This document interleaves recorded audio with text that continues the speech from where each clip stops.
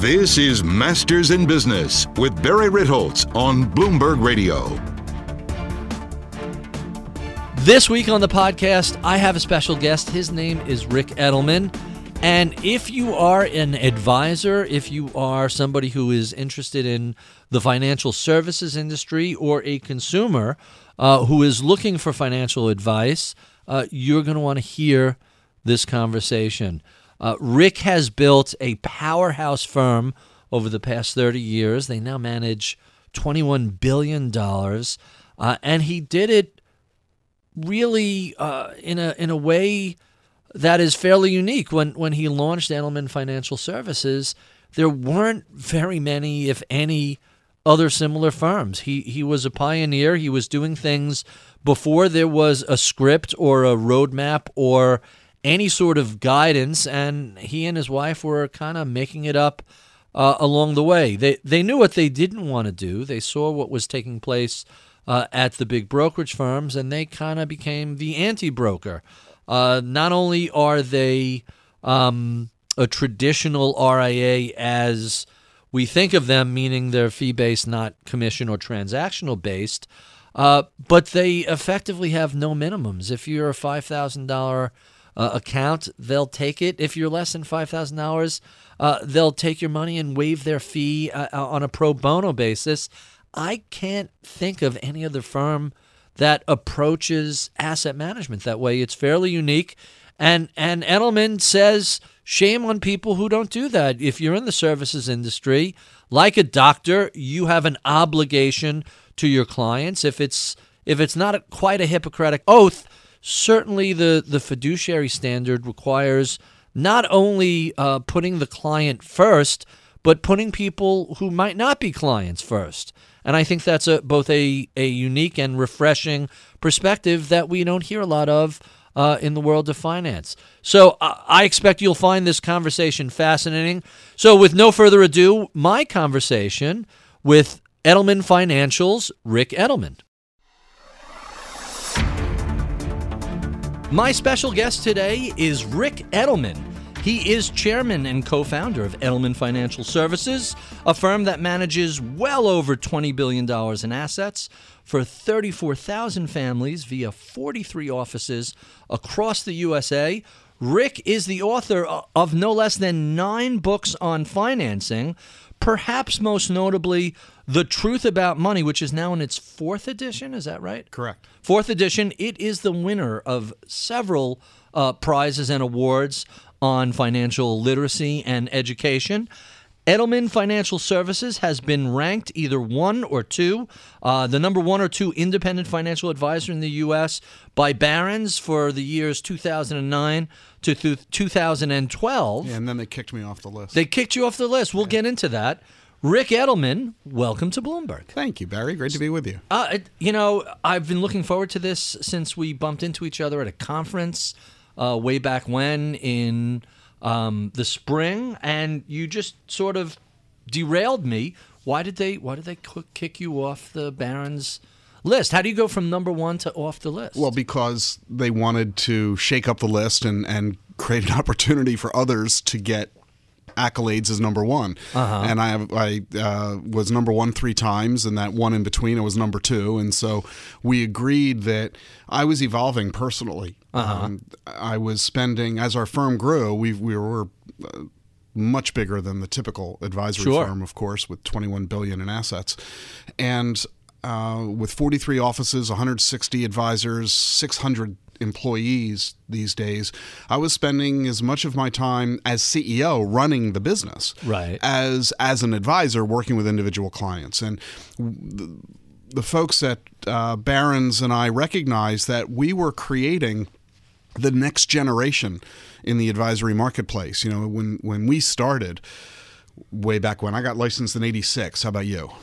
90 something. Yeah, I mean back then, and that was the 7. I didn't get the 6. I didn't get the 65 until much later, a decade later. Yeah, and then gave up the 7. So when we began back in the '80s, there was no financial planning firm you could go join. So Right. we had no choice but to start our own because the industry was brand new, and I was that first generation among the pioneers who created this industry. Were you an early CFP? I never obtained my CFP. I didn't have the time. Me neither. And That's I ended up teaching classes of CFPs, and I'm a certified continuing ed instructor, and I taught at Georgetown University for 9 years.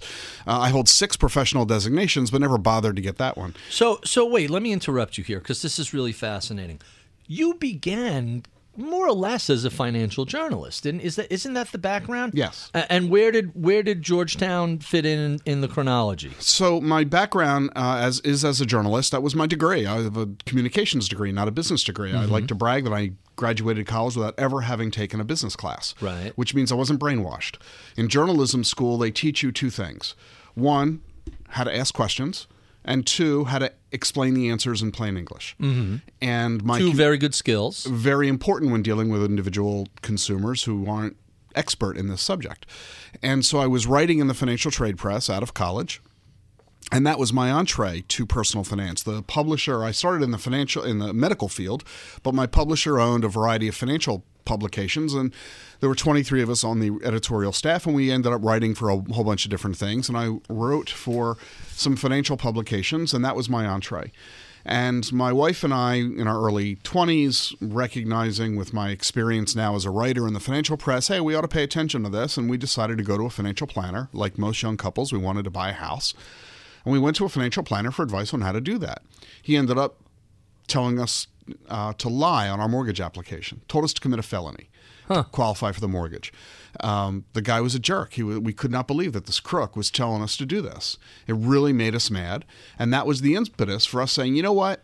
Why don't we learn how to do this ourselves and then teach others what we've learned? And that was the basis. And not lie in the process. Give people good advice, not bad advice.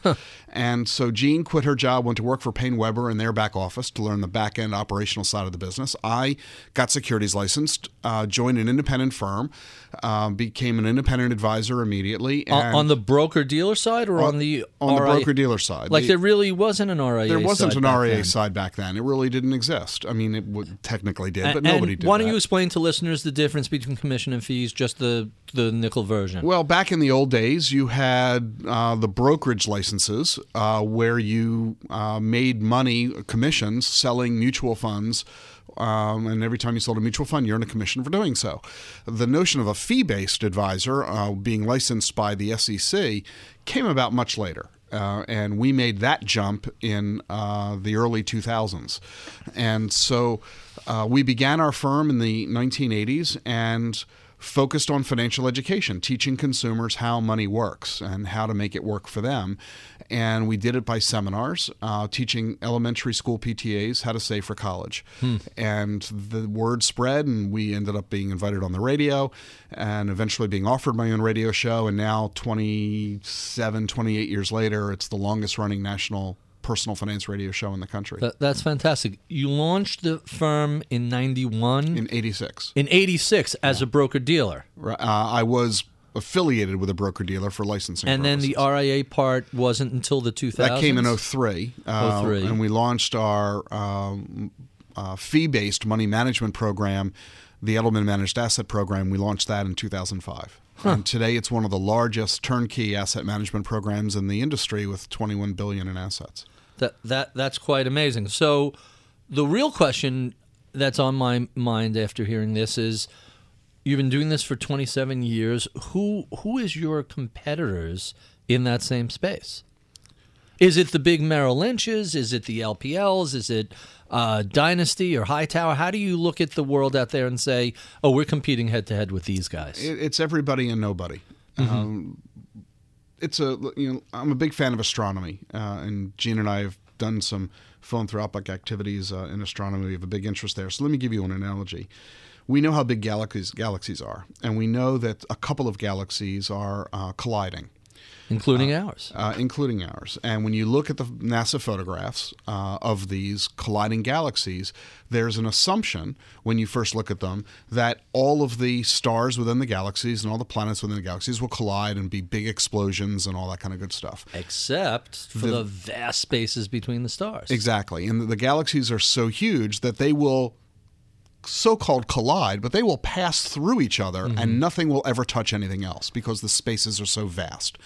By the same notion in the financial services industry, our industry is so big. It's a $97 trillion economy. That's how much money is invested. That's the net worth, the market value of all things in this country that have assets and market value, stocks, bonds, real estate, business assets, $97 trillion. No one in our industry has market share. Merrill Lynch, one of the biggest in the industry, has about $3 trillion. 3 out of 97. They have no market Vanguard's share. coming up on 5, BlackRock on 6. And there's no market share anywhere. Right. If you look at the soft drink industry, there's Coke and Pepsi and everyone else. Look at the airline industry. There's Delta, United, and everyone else. In most businesses, there are 3 or 4 major competitors who have 80% market share. They're competing all the time. In our industry, Barry, you're a competitor of mine. Have you ever encountered one of my clients? Ever? Anywhere? I don't think so. And I've never encountered one of yours because this industry is huge. We're talking about 300 million Americans dealing with 300,000 advisors, most of whom have a couple of hundred clients, and dealing with a couple of tens of millions of assets. And so on the one hand, this industry is so huge, this economy is so vast, our country is so broad, we will never encounter competition anywhere. We're all on the frontier, and there are a bunch of guys in the wilderness trying to shoot game, but we'll never encounter each other on the mountains because the mountains are too big. That's one answer. Here's the other answer. Everybody is my competition, everywhere. Money Magazine and Kiplinger's, 2 publications that are constantly giving financial advice for $5.95 a month, are competition to me because I'm in the business of trying to get consumers to listen to my advice. And they're being distracted by the advice from Money Magazine and Kiplinger's. They're being distracted by The Motley Fool. They're being distracted by Dave Ramsey and Susie Orman and Jim Cramer and CNBC. And they're being distracted by the big box brokerage firms, Merrill Lynch and Wells Fargo and UBS and all the majors. They're being distracted by the mutual fund companies, Fidelity and Vanguard and T. Rowe Price and TIAA. They're being distracted by the banks, U.S. Trust and Bank of America and on and on and on. So in one sense, everybody, everywhere is my competition. So it depends on how you look at it. I have to mention, you have a weekly radio show. You hold regular seminars. You've written 9 books. What does that footprint do to distinguish you, Ric Edelman, from your everyone and no one competition? Well, it provides name recognition on the one hand. It also, very importantly, helps consumers understand our philosophical view on financial planning and investment management. It allows them to kick the tires, so to speak. It allows them to get a lot of free or low-cost advice that can be applicable to their own personal situation in a non-threatening way. They can digest it as they wish, whether it's listening to the radio or watching our videos or my television series on public TV or going to our seminars or reading our newsletter or going to our website. We make financial education accessible. We make it easy. We make it non-threatening. And I try really hard to make it fun. So Scott Galloway is a professor at NYU Stern, and he covers a lot of technology companies like Amazon and Facebook and Google, and he constantly says Amazon is where they are today because their narrative is so clear, so well-defined, so well-told by Jeff Bezos. It sounds like you're describing a somewhat similar approach, that the Ric Edelman story or Edelman Financial Services story is the business you're in, and everything else is just running the nuts and bolts of it. That's correct. Most of the advisors in this industry, in my experience, come from a business background. They came from the brokerage industry, the insurance industry. They spend most of their time talking to each other, which means they're talking shop. Right. And filled with jargon. And they don't know how to talk to ordinary consumers in plain English, in language people understand, that is understandable and actionable. And my background in communications helps me talk in plain English to folks in clear, easy language. And I've learned it's a big advantage because consumers are intimidated by this subject. They don't have any background in it. Most people go through their entire K to 16 education without ever taking a personal finance class. Their parents taught them nothing about money. Their employers teach them nothing about money. And they're illiterate. We have a nation of financial illiterates. Every study tells us this, that ordinary Americans can't pass a basic personal literacy, financial literacy class or test. And so we are the oasis for these folks. We help them understand that this stuff is not complicated. It's incredibly simple and easy to understand. It's Wall Street that tries to make it intimidating, to make you their slave, to make you think that you're dependent on them, to buy their high-priced, high-commission, high-risk, low-liquidity products that are designed to benefit themselves first and the consumer second. Actually, the consumer third. They benefit themselves first, the brokers shareholders, second. Also, add the shareholders into that also. Yeah, so right, the consumer's fourth. And so we've always taken a different attitude, my wife and I. We took this from a consumer perspective and said, we want to understand how this works as consumers, and we're simply going to share what we've learned with others. And that's the basis of our books. The tagline of my first book is that personal finance is fun. And we wrote it and do all the other financial education we do because very simply, money doesn't come with instructions.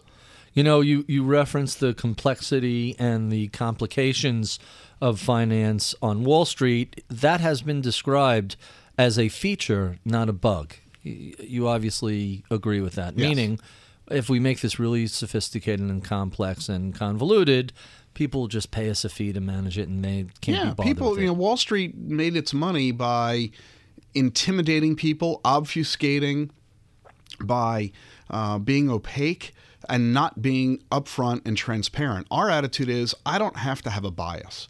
I don't have to try to sell you a product. Instead, I'll just teach you how money works. I'll explain to you the difference between a stock and a bond. And once you understand the difference, which is really easy, you can then make an informed decision. And as long as you retain me to assist you with this, then I can make a living, and we both win. So I don't have to be a champion of any particular product or any particular company or any particular strategy. We're free to do whatever is in the client's best interest, and that is uncommon in our industry. So we didn't really talk about this previously. What about things like alternative investments, hedge funds, venture capital, private equity? Is that something that you guys look at, or is that just too complicated and too expensive for your client base? We have available to us, as you do, virtually every product available in the industry. So we can give our clients anything. We choose not to give them any of the stuff you've just described because they are not in the client's best interest. These products are too complicated, they're too expensive, they have a terrible history of underperformance, they're very high risk, and they're illiquid. But aside from those things. Well, and also they're often very adverse tax consequences. So other than that, how was the play, Mrs. Lincoln? Right. I'm fond of saying come for the high fees, stay for the underperformance. Works out really well. You mentioned earlier the Dave Ramseys and Susie Ormans of the world. Mm-hmm. How do you contrast what the Ric Edelmans of the world do versus that group? Well, would you put yourself in that group? If I were trying to be provocative, I would do something funny by saying the difference between me and them is that I'm not an idiot. But you're not going to be provocative. You're not going to say that. I'm not going to be provocative and say that. More seriously, both of them are very talented and proven successes in what they do. There's a very big difference in what they do versus what I do. Mm-hmm. And it's twofold. Number one, I'm an actual practicing financial planner, dealing with actual clients, sitting across the coffee table, giving advice to people on a long-term, years and decades basis, getting to know them and their families in very intimate ways. That is a very different perspective than when you're just talking into a microphone on the radio to the masses, where even if you're doing a call-in show, as Susie does and Dave does and I do, you really can't do all that much for someone in a 3-minute radio telephone conversation. And so when you are only doing mass media activity, you're limited in your ability to truly serve the client well, which is why we always say on my show, don't act on anything you ever hear on the show. Use it as the basis for learning more and talking to an individual advisor about your own personal circumstances. There's one other very fundamental difference between Susie and Dave and myself. They're talking to a different audience. And that is why their advice is different than mine. So who is your audience and who is their audience? Their audience I like to refer to as the young and the stupid. Again, I'm not going to be particularly provocative. They're talking predominantly to people who are young. Demographically, if you look at their data, that's what you see. Susie Orman is. I always think of her as more as a gray hair audience, not a young and hip audience. No, not at all. 18 to 34-year-old single females predominantly is her audience. Okay. And these folks don't have much money. They don't have much knowledge, and they are often, in many cases, the vast majority of both of their audiences are immature and irresponsible with personal finance. Dave's big thing is helping people get out of debt. Right. People have too much credit card debt. They're over their heads with mortgage debt, That's student fair. loan debt. And his advice, which is a huge focus on getting rid of that debt, is absolutely right, absolutely perfect for his audience. Susie, very similar. When they're talking to people who are irresponsible with money, who are dealing with the emotional issues of money, who are dealing with money as a power tool, and it's an impact on their relationships that they have with their partner, their spouse, their families, the advice they're giving them is very, very good, very, very important. But I'm not talking to those people. People I'm talking to are 50 years of age plus. They tend to be married. They tend to be dual income. They tend to be college educated. They tend to have $500,000 of investments or more. All of this data is shown by the survey research of our radio audiences and our seminar audiences.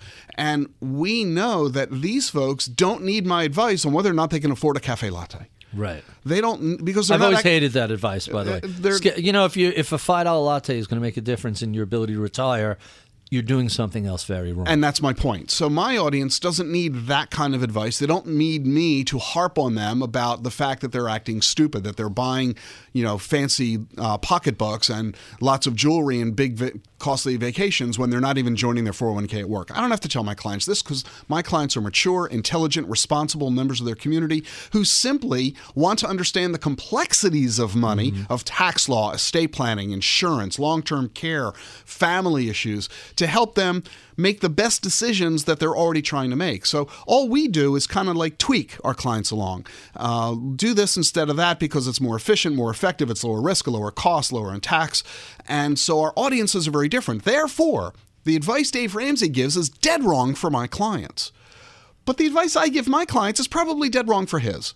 And so there is a place for Dave Ramsey in this world and for Susie Orman and for me. And the audience needs to recognize who is it they need to be listening to based on their own situations. Let's talk about running a firm as large as yours. You have 43 offices in 16 states. You work with 34,000 families. How many employees do you have working for you? Over 600 now. So that's a really big shop. Yeah. And you earlier either proudly or sheepishly admitted you took no business classes whatsoever. Right. How do you as chairman oversee such an empire? Well, these days I don't have to. So that's the good news. A year and a half ago, we brought in a CEO for the first time so that I didn't have to continue running the firm on a daily basis. My wife and I started the firm 31 years ago, and we ran it ourselves for a very, very long time, the first 30 years. And we began to realize that I was doing three major things. One, serving as a financial planner to my personal clients that I've had for decades. Two, serving as the public face of the firm, writing books, doing radio and TV, seminars, public appearances, and all that kind of good stuff. And third, serving as CEO of a growing enterprise. When you do all three things on a full-time basis, something has to slip. And so we recognize that it was, I'm a really good CEO. I've done better as an entrepreneur and founder than most in the industry, but I wasn't doing it full-time. So better to bring in another talented, proven executive in our industry as a full-time CEO, so I didn't have to deal with the day-to-day. Because let's face it, dealing with IT and operations and compliance and finance and accounting, you're right, that's not fun. That's not why I got into the business. I got into the business because I love consumers. And I'm not a big fan of money. I'm not a big fan of the subject of personal finance and investments. I'm a big fan of individuals, of people, of their families, helping them achieve the goals they have in life, getting their kids into college and buying homes and caring for aging parents. That's the fun. That's why we all get into financial planning. And the operational side of the business is a distraction, a necessary one, an obligatory one, but nevertheless a distraction. So by bringing in Ryan Parker, Where was he previously? He was at LPL previously, and before that, which had 17,000, I think 15,000 financial advisors in their organization. Prior to that, Frank Russell, one of the biggest firms in our industry, and before that, Franklin Templeton, one of the biggest mutual fund companies in America. 20-year executive, fabulous guy, very skilled and talented, who's now running the firm day to day, so I don't have to deal with all of that. And I have my financial planning team working with my clients for the most part, and so I can focus my energies and attention on bigger picture stuff that is really going to move the needle for America, not just our firms, but all of America dealing with the major challenges we're dealing in the field of personal finance. So you're now 20.6. I always afraid to round up, but 20. Let's call it 21. It depends on what the market did today. You know, All it's right. 20, 21 billion. You know, So what's 100 million among It's not friends? swinging 5% a day. No. It's the difference between 20 and 21. But when did that really ramp up? If you launched 31 years ago, was it that hockey stick growth immediately? Was it a long, slow process? Tell us about what that growth curve looked like. It has been growing steadily, and growth was never our goal. Gene and I were real simple about it. We said, look, we're going to help people, and if somebody asks for our help and we don't have the capacity to help them, we'll grow. We'll add a financial planner who can assist, and we'll stop growing when people stop asking us for help. But we continue to receive tens of thousands of phone calls and emails a year from people asking for our help. And so we continue to grow to serve them. The real key for us as we've grown is to sustain who we are, because that's why Meaning people are the coming to corporate us. culture, the philosophy, you know, there's a phrase somebody in your office referenced, one face, one voice. Right. What does that mean? That's an internal phrase. It's gotten out into the public, which is fine, but it was never meant to be a slogan externally, but it's kind of become one. The real message is this. When someone calls our office asking to talk with an advisor, the reason they're doing that is that they've had some exposure somewhere to our organization. They've heard my radio show, they've been to a seminar, they've read one of my books, they've seen my TV show, they've been to our website, something somewhere. And because of that, they've been exposed to our philosophy. They know how I feel about mortgages, which is different from most advisors. They know how I feel about muni bonds. They know how I feel about investment management, about insurance and taxes and all this kind of good stuff. So when they call in, it's because they liked what they heard. They enjoyed that advice, and they want to know that the advice they're going to get from my colleague is the same as the advice they would have gotten from me personally. And so we work really hard to make sure that the client experience is uniform within the firm, that no matter which of my 160 advisors you talk to, the philosophy, the methodology, the entire client experience will be the same. It's the Starbucks model. Go to any Starbucks in the country, you know what your experience will be. Every latte tastes the same no matter where you are. The stores all have the same look and feel. The client service, customer service for them is similar. The baristas all act the same way. They can meet you, they greet you the same way. And so we want the client experience to be not dependent on you talking to me, but on the firm itself, because that's the Achilles heel in the financial services industry. Merrill Lynch has, 15,000 brokers? The thundering herd. And the experience you have as a client depends on which of those 15,000 That's right. you talk to. Because They're all totally different. Totally. You have one guy buying IBM and another one is shorting it. One guy is trading options, another one is buying muni bonds. Merrill couldn't care less. As long as those brokers are acting honestly and ethically, morally, and profitably, the advisors are free to do what they want, which means the advice you get is dependent on the advisor, not on Merrill. That's not the same at Edelman Financial. At our firm, it's all about the firm. It isn't about the individual advisor. So that has been a hamstring in our growth, because we can only bring in advisors who agree with me, who adhere to the philosophy, methodology, and the process that we use, so that we can sustain the corporate culture and the client experience. And so we don't have 15,000 brokers like Merrill does. I wish I did, but we don't. One day I hope we will. We have 160. And the client experience, I fully believe, is consistent across the spectrum in our firm. What surprised you about how you've developed? Was it the number of advisors you've added, the number of clients? Like, what was that process like, and what was as expected, and what was, hey, I really wasn't thinking about that? I guess the surprise to me was that we serve a marketplace and we deliver services to that market in a manner that is different from pretty much everybody else in the industry. When you say you deliver services, is it the services to clients, or is it the footprint you have that attracts the clients in the first place? The services to the client. Most advisors, most firms are targeting the high net worth. Mm-hmm. They want to deal with people who have $1 million or more. And your minimum is? $5,000. That's very unusual. It's unheard of. And it used to be $50,000. Is it $5,000 with an advisor or $5,000 with a robo-advisor? Either way. Either way. Or. And if you don't have the $5,000, we'll help you anyway. We'll treat you as a pro bono case, and we'll help you until you get the $5,000. Really? So we don't care whether you have any money or not. We only care as to whether or not you want to improve your financial lot in life, and if you're willing to take our advice. So let me push back at that. I could hear all the advisors listening saying, well, there are certain costs associated with each household. Mm-hmm. You have legal and accounting and compliance and all the software stack we have. There's a per household cost to that. Yeah. Forget $50,000. At $5,000, it's a big money loser. Yeah. So. And what's your point?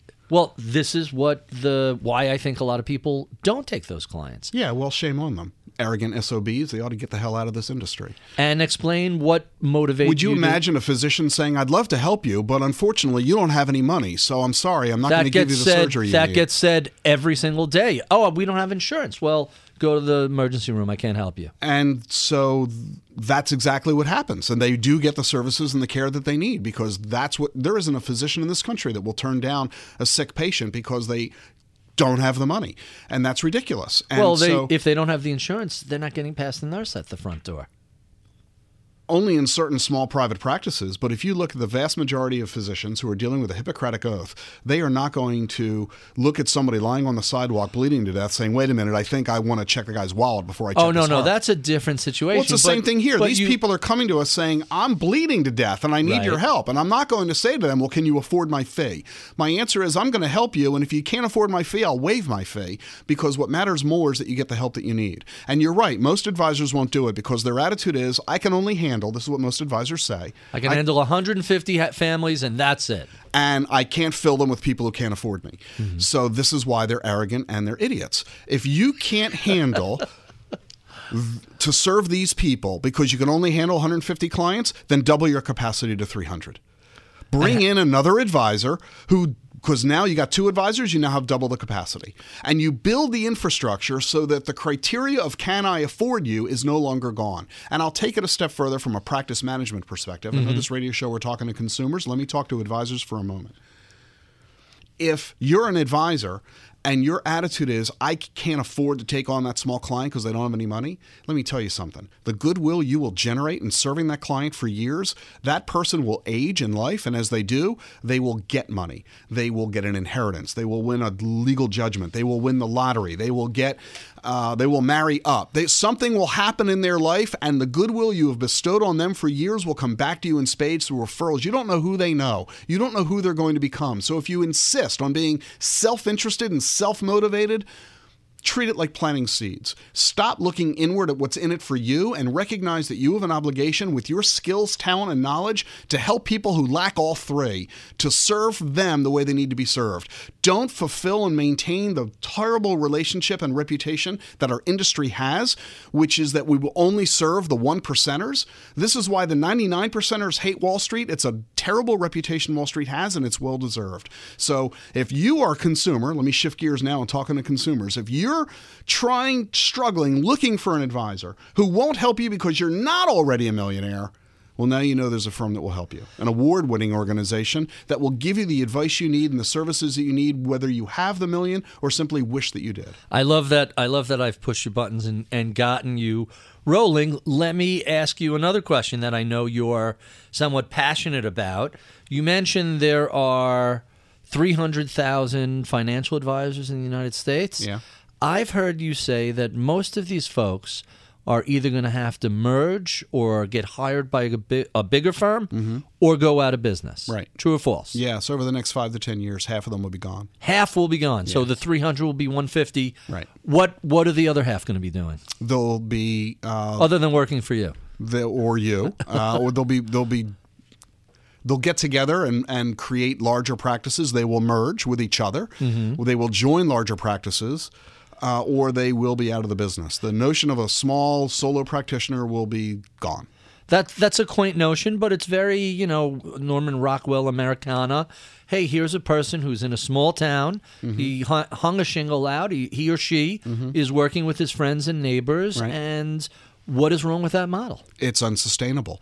This is the model that you began with. It's the model I began with, model we all did. And it's not that the model's bad. It's simply not sustainable in today's environment. And there are 3 reasons for it. Let's hear. 1 is regulatory. 2 is competition, and 3 is technology. From a regulatory perspective, the SEC is more demanding, and I put that in quotes as a good word, not a bad word. The SEC is more demanding than ever in making sure that advisors are serving the client's best interests, that the advisors are engaging in practices that are in the spirit and intent of the law, not merely the regs of the law. Mm-hmm. And so many advisors are currently selling products that in the future will not be able to be sold. We're already beginning to see the beginnings of the fiduciary standard coming about. Despite the best efforts of the current administration, who are not apparently big fans of the fiduciary rule. Nor is the industry. And despite all of their efforts to delay it, quash it, it's eventually going to happen. And when it does, the majority of investment products currently foisted on the American populace today will cease to exist. And when they cease to exist, so will the commissions that are behind them. The non-traded REITs that have a 10% commission, variable universal life. You have a problem with non-traded REITs with a 10% VIG? How are the boys going to make their money down by the docks if they can't charge a 10% tax on that sort They of won't stuff? be able to, and they're going to quit the business, and they're going to become used car salesmen, which is what they should be doing anyway. So they're not going to be able to survive because the regulatory environment will not allow them to continue operating the way that they currently do. Margins are going to be crushed, revenues are going to be decreased, and many of these organizations will just be thrown out of business. In fact, that's one of the arguments the industry has used in court to overturn the rule. Right, They've literally said to the judge, if this rule goes in, we're going to be out of business because we can't make the money we're making. Well, that's the whole point of the rule. So that's a rather silly argument, I thought. That's number 1 is regulation. Number 2 is competition. Firms like mine are growing in ways that have never been before. There are probably a dozen of us, firms like mine, that have become not just practices, but companies. Businesses, survivable businesses. Yeah, where we have the funding of private equity firms, where we have incredibly deep pockets. We have world-class executives from a variety of expertise in IT, finance and accounting, in operations and compliance, and all over the map, allowing us to run our companies the way that IBM runs its company, enabling us to do things on a huge, impactful basis. You're going to see these mega firms like Edelman Financial in the future. You're going to see $1 trillion RIA, just like you have $1 trillion brokerage firms. And that's going to create a big challenge for the individual practitioner because he isn't going to have the financial resources, largely, again, because of technology, point number 3. Technology is getting to the point where much of what that old country doctor does is being supplanted by technological solutions. The same thing to advisors. Investment management is already a commodity. You already have the ability to get investment management for 25 basis points, 0.25% per year. Incredibly low cost. So advisors who make their money by charging big fees on investment management or who claim they can beat the market, those days are gone. So the technological environment is going to be that the guy who's got in that little Norman Rockwell town of 150 clients, the clients are going to be saying to that advisor, I want the services of the biggest, best firms. And that little country bumpkin isn't going to be able to provide it because he doesn't have the money to invest in that software to build those technological platforms and systems. And he's going to lose out to the competition foisted by the regulation, all because of the technology revolution underway. These guys are dinosaurs. And part of the reason, the average age in our industry, Barry, you know the answer, is way what? Up there. It's almost 60 years of age. Yep. So facing this conundrum, the typical advisor is going to say in his 60s, oh, the hell with it. I just quit instead. And that's why half of them are going to be gone. We have been speaking with Ric Edelman. He is the founder and chairman of Edelman Financial Services. If you enjoy this conversation, be sure and stick around for the podcast extras, where we keep the tape rolling and continue to discuss all things investing. You can find that wherever fine podcasts are sold, iTunes, Overcast, SoundCloud, or Bloomberg.com. We love your comments, feedback, and suggestions. write to us at mibpodcast@bloomberg.net.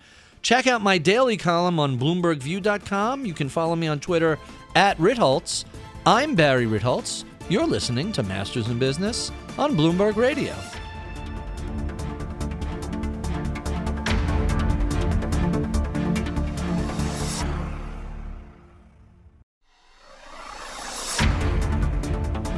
Welcome to the podcast. Rick, thank you so much for doing this. This has been a conversation I have been looking forward to, and I have so many more questions we haven't gotten to. I have to ask, you launched this 31 years ago. You look back, do you ever turn around and say, how the hell did we get to $21 billion? Is the success of this like, wait, what? Yeah. How did that happen? Yeah, because it wasn't ever the intention. When I created my first business plan, which Gene and I did when we were planning the launch of our little practice, my business model called for us earning $3,000 a month. Did you bootstrap this, or did you use an outside investor at all? No. We bootstrapped. I don't get the sense you're a big private equity guy, though. You referenced the availability of capital. Do you use private equity capital? We do now. Yeah, and what do you... We were one of the first to have done that. We started in 2005 with our first. We've gone through 3. Use it for acquisitions, or how does that work? No, just to fund the growth and fueling of our firm. We got to the point, recognizing in 2005, we'd built a very nice little practice. At that point, was one of the largest in the industry, and like any other self-respecting entrepreneur, all of my net worth was tied up in the value of the business. People used to say, where do you invest? And I used to say, highly speculative growth company. And so I'm going to steal that line from you. I love that. As we wanted to grow on a national scale, we realized that would be very expensive and very risky. And any self-respecting financial planner would say, you shouldn't throw off some of that risk. Yes. And so that was what we did. And so we are now on our 3rd private equity partner and our best to date, Hellman & Friedman. And so it's been a great ride. And I assume you guys are still majority owners, you and Gene? No, we're not any longer. I'm still the largest individual shareholder of the firm, but Hellman & Friedman is now the majority holder. Is it? Oh, really? That's quite fascinating. In terms of control, do you still maintain control, or no longer? I used to, but I gave that to Hellman & Friedman. But their attitude is that, and the reason that they were interested in partnering with Gene and me in the firm was that they love what we do and they want to sustain and expand it. They don't want to change it in any way, and they are quite passive in their ownership, and they are a fabulous PE partner. There has been nothing noticeable by any of our staff or our planners or our clients by their presence. So one of the questions that come up all the time with the solo practitioners is, hey, what happens if you're hit by a bus? What sort of succession plan do you have? So what you just made me think of this now. How do you guys think about the future of Edelman Financial? What sort of succession plans? We recognized this a long time ago, and that was the impetus of getting outside money to bring in and create a very talented executive team. And so we've been working very hard at this for years, and we've made, I'd say it's almost total, not yet total, but almost total in its transition. I now have 2 co-hosts on my radio show. So I noticed that. They can take the show over at any moment. And I noticed that on your video segments, you're rotating a lot of other people through. Yes. We have all in-house employees? We have 10 full-time instructors who do all of our seminars. We'll do 600 seminars this year nationally. Really? I do virtually none of them. You used to do all of them. I used to do all of them. Now I do virtually none. So we have all of our instructors doing all of our seminars. How productive are the seminars? Because, quick flashback, I remember about 15 years ago going with a buddy. His name is Tony Dwyer, who was, I forgot the name of the firm he was at. And it was this is like late 90s, early 2000s. It was my first exposure to that sort of seminar. And obviously the 90s are a different era than today. Wait, you could show up and have a long discussion with people, and that's the difference between them breaking out a checkbook and saying, here's $500,000 versus a phone call, an email, or whatever. How successful, how productive do you find that form of communication versus radio, television, everything else? Our seminars are very effective. We'll have tens of thousands of people attend. We've over the years have had, I don't know how many. Millions. At this point, right? I don't know how many people have attended our seminars over the decades. But they're very effective as an educational tool because it allows people to sit in a 90-minute session with a speaker, and there's audio and there's video, there's handouts. It's very disarming. It's very low risk, very low pressure. We're not doing product pitching seminars like the guys pitching annuities. Right. What we're doing is education, and people pay a fee to come to our seminars. We typically charge $15 to get in. Just in order to make it, they have to really be committed to it. Yeah, we're not giving them a free steak dinner. We're not there to Right. feed their stomach. We're feeding their brains, and we're giving them information that they can use on their own with their own advisor, or if they choose, they can hire us. It's entirely up to them. But nobody's pulling out a checkbook. Nobody's signing up anything that night. They're simply getting an education. That's fascinating. So you do books, you do radio, you do your own video. In terms of the time you put in, what is the most time consumptive? And then I have a follow-up question. What takes more of your time and attention? Writing a book or doing the radio show, or and now you don't do the seminars. Well, they're all, I create the seminars still and train the speakers. So again, that one face, one voice, they're all messaging the same thing. They're following my script. Right. And so they're all, I don't know how much, the business is our life, and I don't know, I don't have a stopwatch. So then the flip side of that is, what do you think resonates the most with the consumer? Or different consumers? Yeah, it's different. Some people love listening to the radio. Others love going to seminars. Love reading the books. Different people like to digest the content in their own style. And now I've proven to be a master at all of those forms of communication. Master of all media. I think Howard Stern's going to get angry at you if you. I didn't quite say it that way. I did though. Yeah. And the videos, that's relatively new in the history of where. I know you've been doing it for a while. Yeah, but the books, the radio came way before that. Well, I've been doing TV for almost 25 years. My first TV show was back in the 90s, and I've hosted a variety of them currently on PBS, and I do specials for them as well. And TV is probably my least favorite. Why is medium? That? Well, because personal finance is not a very visual medium. There are no cars exploding on set. There's nobody with a low-cut dress and standing in front of a blue screen. It's just it's a You haven't been watching Fox, apparently. It's a medium that I don't think is terribly conducive. It's a talking head conversation. So right. I work really hard on our TV shows to make it visually interesting and stimulating. And I think we do a really good job at that. But television is much harder to produce than radio because it has to be scripted to the minute. You're creating a visual element in addition to an audible element, and it's just very difficult to do. The audience loves it. It's great, but radio is so much easier to produce. I also noticed that the television clips are on your site are 2, 3, 4 minutes. Yeah, we carve them up. Yes. And the radio is much longer form. Correct. Because people are usually listening to the radio or a podcast while they're doing other things. Right. That's good and bad. The good news is you can multitask. The bad news is you're only half listening, and you usually got wrong what you thought I said. If you're in the car or on a treadmill or on a bike, you're really paying attention. It's if you're trying to read while you listen, or you're vacuuming, impossible. or you're yelling at the kids, or whatever, So so people often will call and they'll say, "Rick said on the radio the following." You're like, no, he didn't. Before we get to our favorite questions, I have to ask about this astronomy thing. How did you get interested in astronomy, and what are you doing with that? Well, I'm really bad at it. When you say bad at it, so you haven't discovered gravity waves. I appreciate that. But all you need I can't tell you most of what I'm looking at the night sky. There are apps for that. You have any? Yes, I have. They're the fantastic. Apps. But no. I don't like them. I have a GPS on my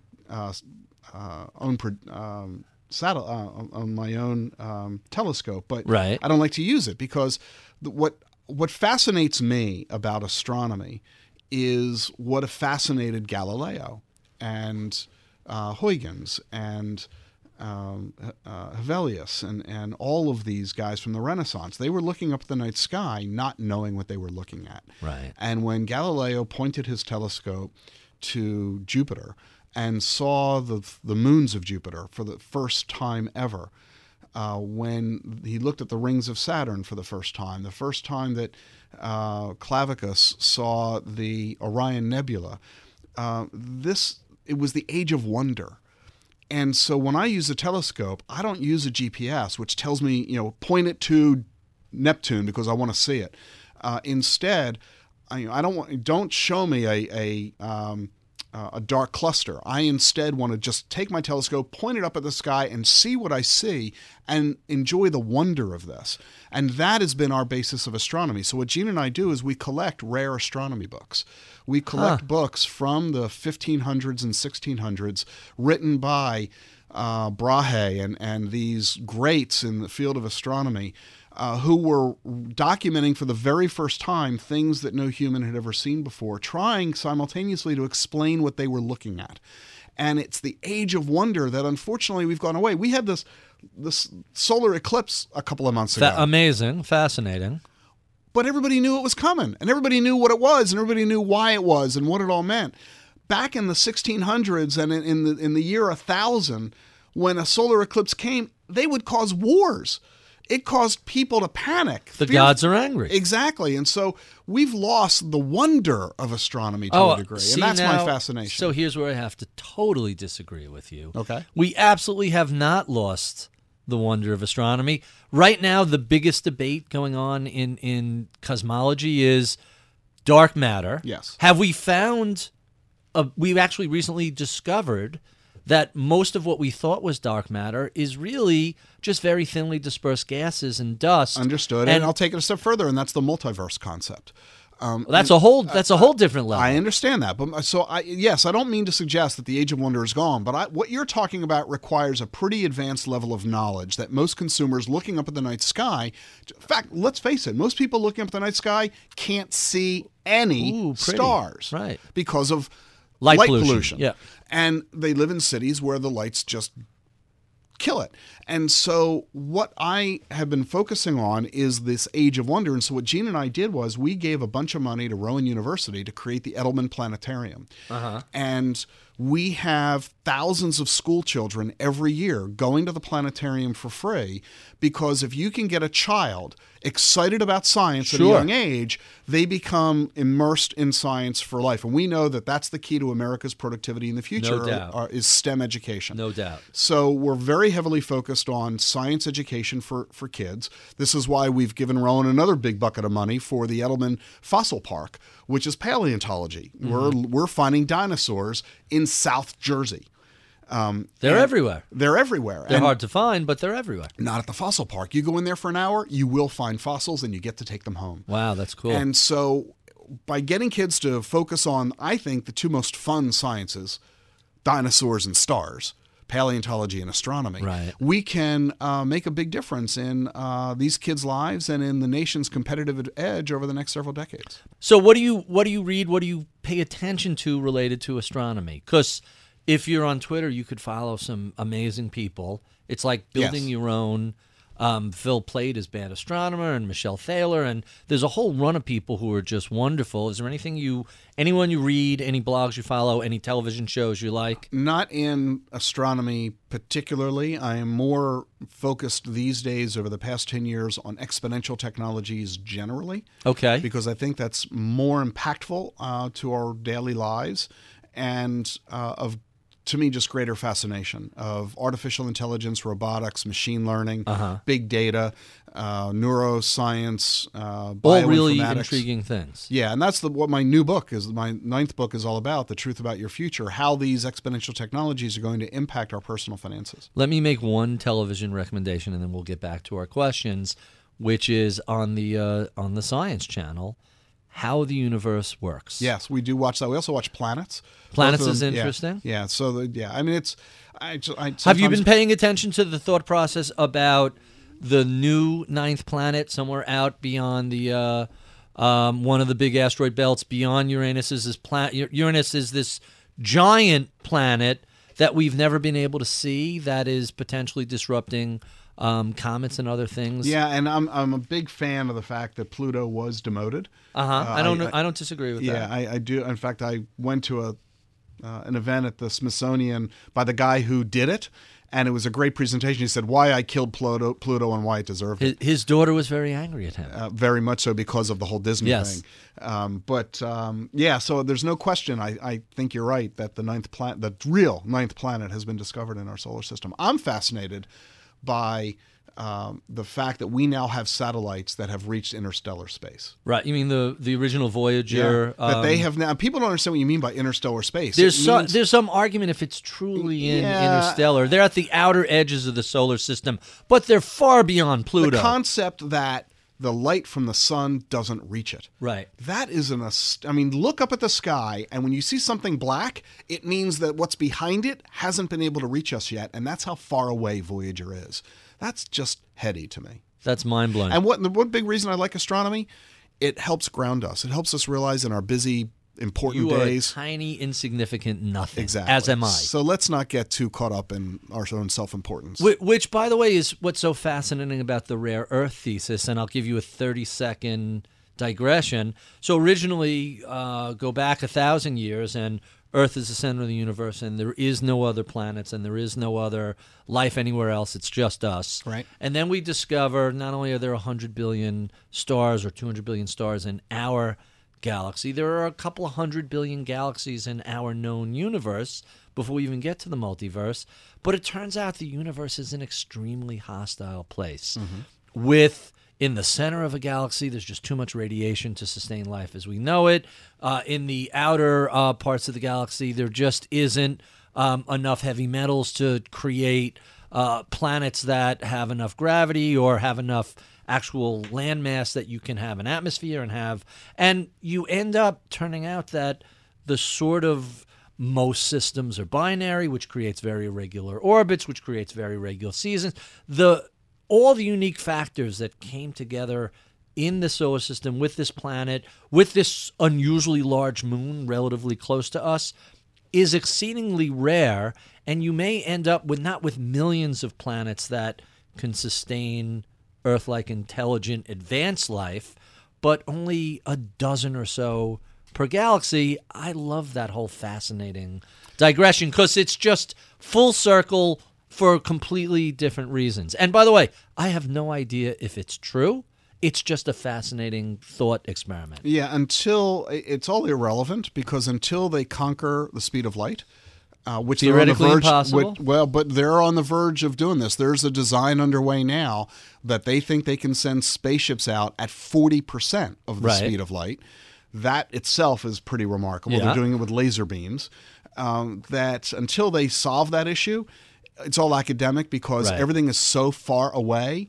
Even if the life is there, we're too far away to ever know it. Right. By the time you get there, that their life cycle is already over. Right. It's fascinating. All right. In the last 12 minutes or so we have, let's attack the last of our questions.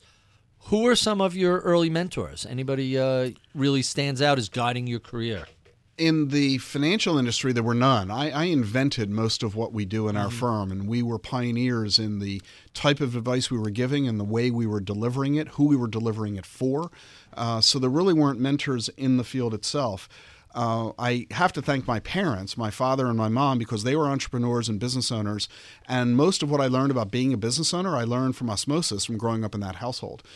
What did your parents do? What were they doing for a living? My dad was a pioneer in his industry, in the bowling industry. He ran bowling tournaments across the country and became the biggest at it. And even today, my brother now running the business out of Las Vegas. So it's, bowling was a huge industry in the 50s, 60s, and 70s in this country. The number one participant sport in the nation. Some argue it's fishing, but there are no numbers to support that. Everybody knows how many people go to a bowling alley. So that was a neat way to grow up. Within the media world, I have had a large number of mentors. Radio and TV, there were a large number of people who helped spur my growth and development and skill set at being a host of radio and television. And I've found over the years that in the media world, there are a lot of people who will help you in your success. I'm sure you've experienced that here at Bloomberg. For sure. Unlike Wall Street, where it's very cutthroat and people will do whatever they can to hurt you and harm you and steal your business. But that's not the way it works in media. People are very helpful and supportive to 8-year career. At least that was been my experience in media. media. There is some mentorship that actually takes place in Wall Street, but I think it's faded over time, and the sort of mentorship that existed 20 years ago or 50 years ago is all but gone today. It's few and far between. How about investors? Who has influenced your approach to thinking about portfolio management? Markowitz. Clearly. Harry Markowitz, winner of the Nobel Prize for his modern portfolio theory. The basis of his work is the foundation of our investment management approach.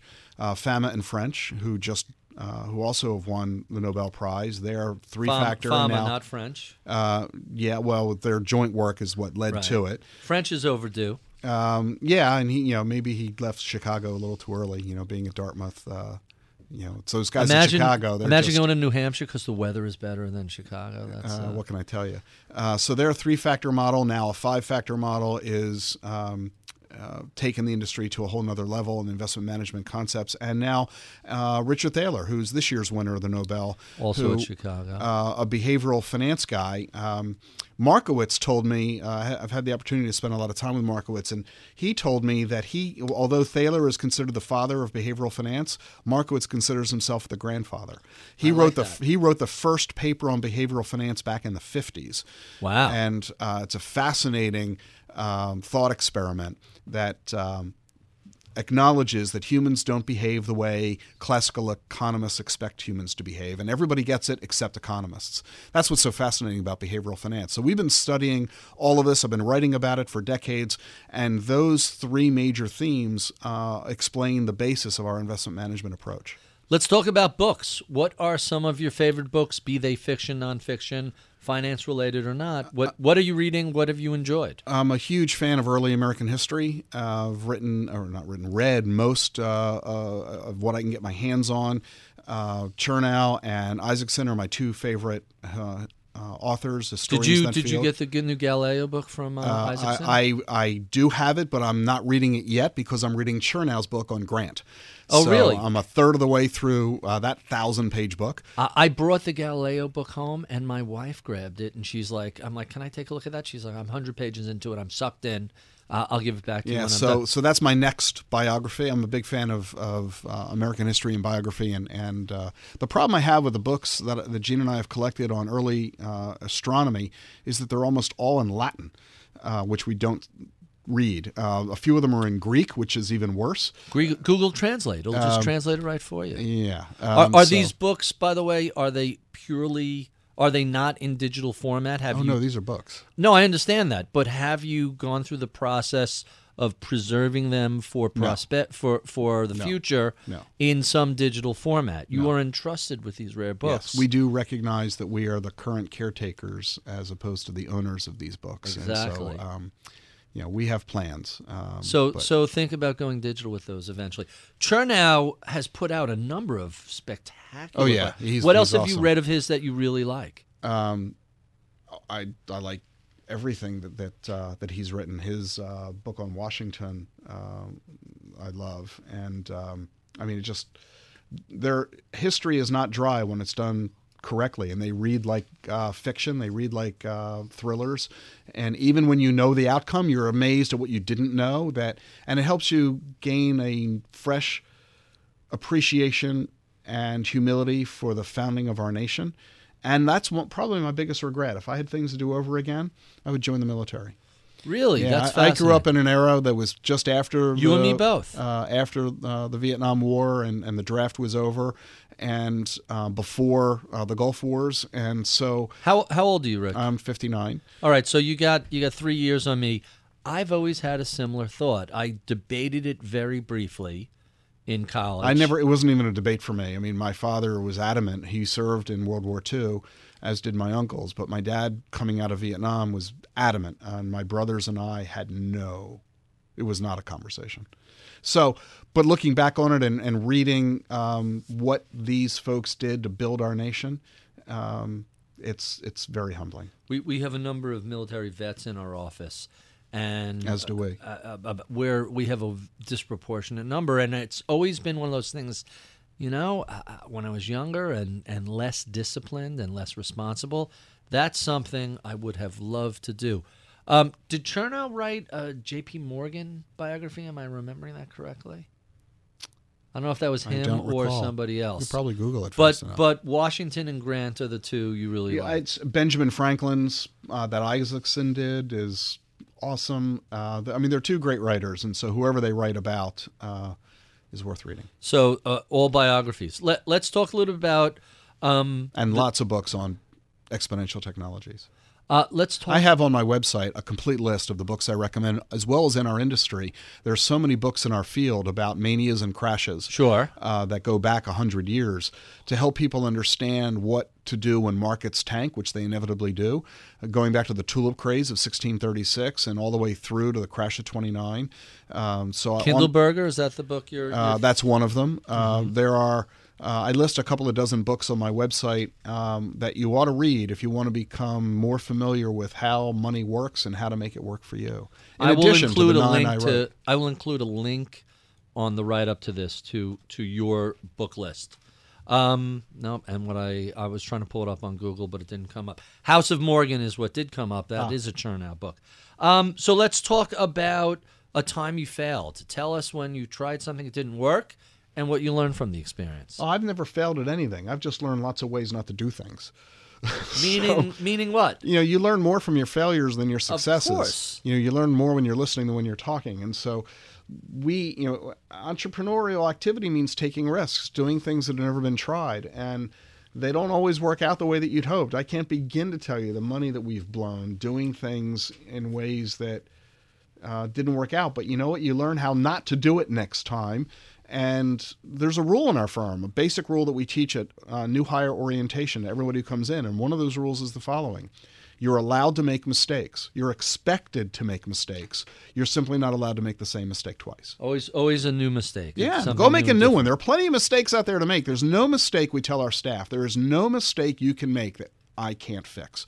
We're not in the medical field. Right. You're not going to kill anybody. Don't worry about this. There's nothing you can do we can't fix. Don't worry about making a mistake that costs the client money because we'll reimburse the client. So don't worry about this. Do what is in the best interest of the client. Do what you think is right. Use your judgment. Use your brain. That's why we're hiring you. And if you do make a mistake, tell us. We'll fix it. And now you know what not to do next time and go on and figure out something else to do wrong. Down to our last few questions. What do you do to keep mentally sharp outside of the office? What do you do to relax? My wife and I love to entertain. We love movies. We love to travel, which historically we've never really been able to do, but finally, thanks to Ryan Parker as our new CEO, we get that opportunity now. And I love to play cards. I love to play chess. I love to shoot pool. And we just be with friends. That's a nice list. If a recent college grad or millennial came to you and said they were interested in going into finance, what sort of advice would you give them? Don't do it the way I did it, because the way I did it no longer exists. In fact, don't do what you're trying to do either, Barry. I mean, I would tell them not to do what you're doing, because what you and I do no longer exists, and that is... Is that true? That yes, you can't go backwards into this? No, you can't become a mass media guy anymore. Radio, as you know, Barry, has evolved and changed dramatically over the years. The opportunity that I had to host a radio show 27 years ago doesn't exist today. Huh. And so I would not encourage somebody new in the business to try to become a mass media person. Do not try to become a broadcaster. Instead, become a narrowcaster, meaning develop a niche. Expertise? I know an advisor in Maryland who only works with Marriott employees. His office is across the street from Marriott's world headquarters. I know an advisor in Dallas who only works with United Airline pilots because that's their hub. I know an advisor who only works with retirees, another one only with executives, another one only with divorcees. It's like medicine. My brother just had surgery on his thumb, and the surgeon is a guy who only operates on thumbs. He's the thumb guy. He's the thumb guy. No matter if you've got an issue, you're going to go see this guy. Dr. Thumb. Yeah. Well, we need to specialize in our field. We're becoming more complex, more complicated with tax law and everything else, investment management issues. Be the planner to plumbers. Go to the plumbing convention, write for the plumbing magazine, and don't take anyone who's not a plumber. Be a narrowcaster. Focus on your niche. What motivates you? What do you love? Serve that audience and no one else. That's fascinating. And our final question and my personal favorite, what is it that you know about investing management, financial services, the whole field we toil in today that you wish you knew 30 years ago?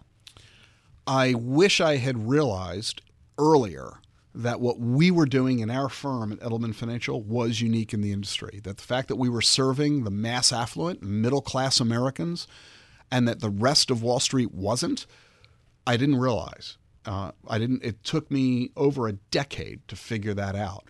I couldn't understand why we were so popular and why so many people were coming to us, and it's because nobody else would talk to them. They were orphaned. They had been orphaned by the rest of Wall Street. Exactly. And so had I realized that earlier, we would have begun our national growth earlier.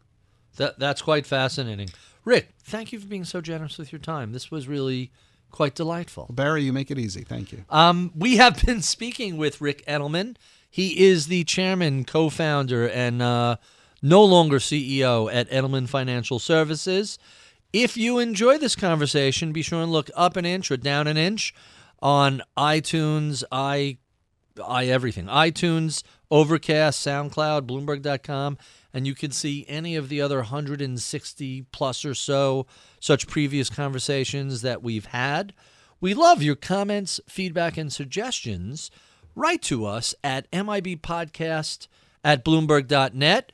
If you enjoyed this, go to Apple iTunes and give us a review. Write something up. You can see that at itunes.com/podcast, and you could just search for Masters in Business. Not only can you see all the other previous podcasts, but there's an opportunity to give us a review and share your thoughts with us. I would be remiss if I did not thank my crack staff who helps put together these shows. Medina Parwana is our audio engineer / executive producer. Taylor Riggs is our booker. Michael Batnick is in charge of research. I'm Barry Ritholtz. You've been listening to Masters in Business on Bloomberg Radio.